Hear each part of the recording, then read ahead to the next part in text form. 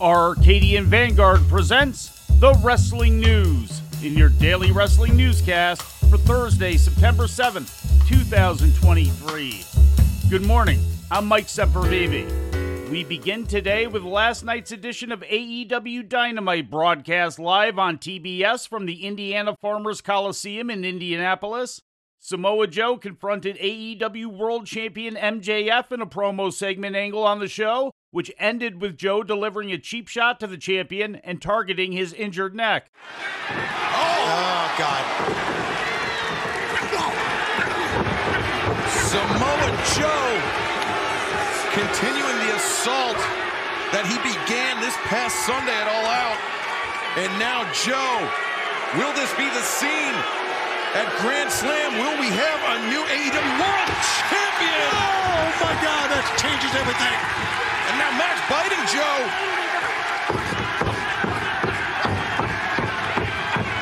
MJF. He is fired up. Got to keep that pressure on Joe. Don't leave an opening there for him. Is Max into the corner, but Samoa Joe spiked him. I told you. He baited him in. Yes, he did. You saw Max. He was immediately clutching that neck and no, Joe.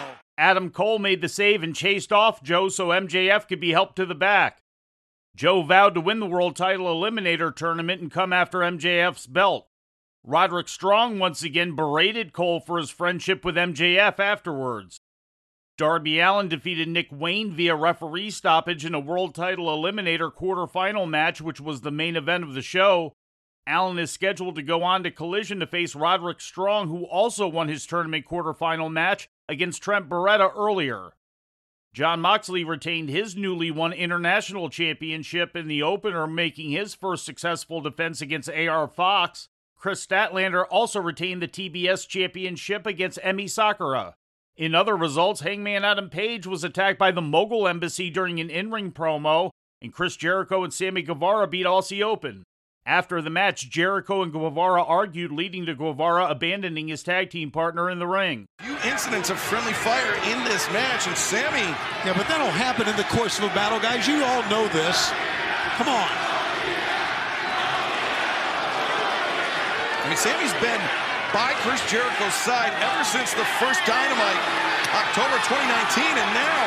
His tempers are going up, and these guys just got done wrestling a tag match, so your adrenaline's already flowing. Now EW's going to arrest both of them in the ring to... Do what? Arrest them. Arrest them for what? This is ridiculous. They will dress. It's the pro wrestling business. You know, arrest them. Sammy walking out as pair of egomaniacs. That's what happens. Right there. In ratings news, the Labor Day edition of Monday Night Raw drew a total audience of 1.704 million to USA Network, according to WrestleNomics, holding steady with last week's audience of 1.677 million. The rating in the key 18 to 49-year-old demographic was 0.52, also steady with last week's 0.51 rating and representing 673,000 viewers. AEW's All Out Go Home episode of Collision last Saturday night played to the smallest audience since the show began, as well as its lowest rating in the key 18 to 49-year-old demographic, according to WrestleNomics. The episode lost nearly half of its viewership over the course of its 2-hour runtime, beginning with 472,000 viewers for the first segment and closing with 244,000 for the final segment. Nearly 20% of the viewership dropped out after the first segment, which included the announcement of CM Punk's termination. Average viewership for the episode on TNT was 345,000, down 37.5% from the previous week's 552,000. The key demo rating was 0.11, representing 144,000 viewers and showing a drop of nearly 30% from the previous week's 0.16 key demo rating. In addition to being counter-programmed by WWE's Payback Premium Live event, Collision also faced competition from college football games on ABC and NBC. And in some unfortunate news, veteran wrestler, manager, and promoter Adnan El-Kaisi passed away yesterday at the age of 84, as was first announced by longtime friend Mick Karch and was later confirmed by Slam Wrestling.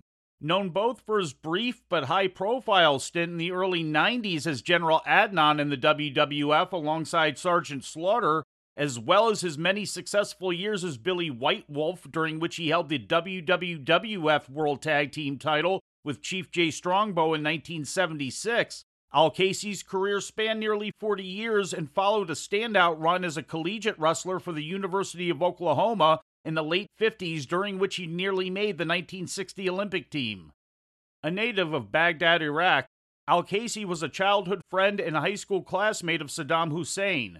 It was there that he emerged as a standout amateur wrestler, eventually coming to America on an athletic scholarship.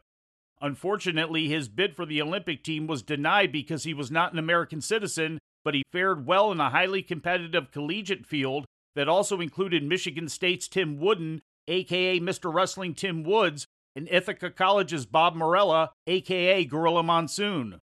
Al Casey began wrestling professionally in Texas in 1959 under his real name, but soon took on the Native American character of Billy White Wolf that he'd used throughout most of his career. He'd achieved great success internationally in Europe and Australia, even winning the IWA World title in Jim Barnett's Australian WCW in 1967. In the 1970s, his past relationship with Saddam Hussein, then rising in power in the Iraqi government, led to a promotional partnership in which Al Casey brought pro wrestling to Iraq for years. Although he acquired great wealth and success there, Al Casey felt compelled to flee the country at the end of the 1970s due to a falling out with Hussein after his ascension to the presidency. Al Casey also gained great American notoriety in the AWA of the 1980s, embracing his heritage to become the villainous Sheik Adnan Al Casey, a persona he later adapted into the WWF as General Adnan, being ironically brought into the WWF due to his resemblance to Hussein to serve as the manager of the Iraqi sympathizer Sergeant Slaughter. He retired from pro wrestling in 1998 and was inducted into the George Tragos Luthez Professional Wrestling Hall of Fame in 2020. He is survived by Kathy, his wife of 59 years, as well as 4 children. Once again, Adnan Al Casey has passed away at the age of 84. And before we leave you today, we'd like to remind you that however you consume your content, you can find the wrestling news 24 hours a day and 7 days a week across social media. On Twitter, follow us at Wrestling News AV. Our Facebook page is also Wrestling News AV. The Wrestling News can also be found on the Arcadian Vanguard YouTube page. And for those who utilize Amazon Echo devices, just tell Alexa to play the Wrestling News podcast.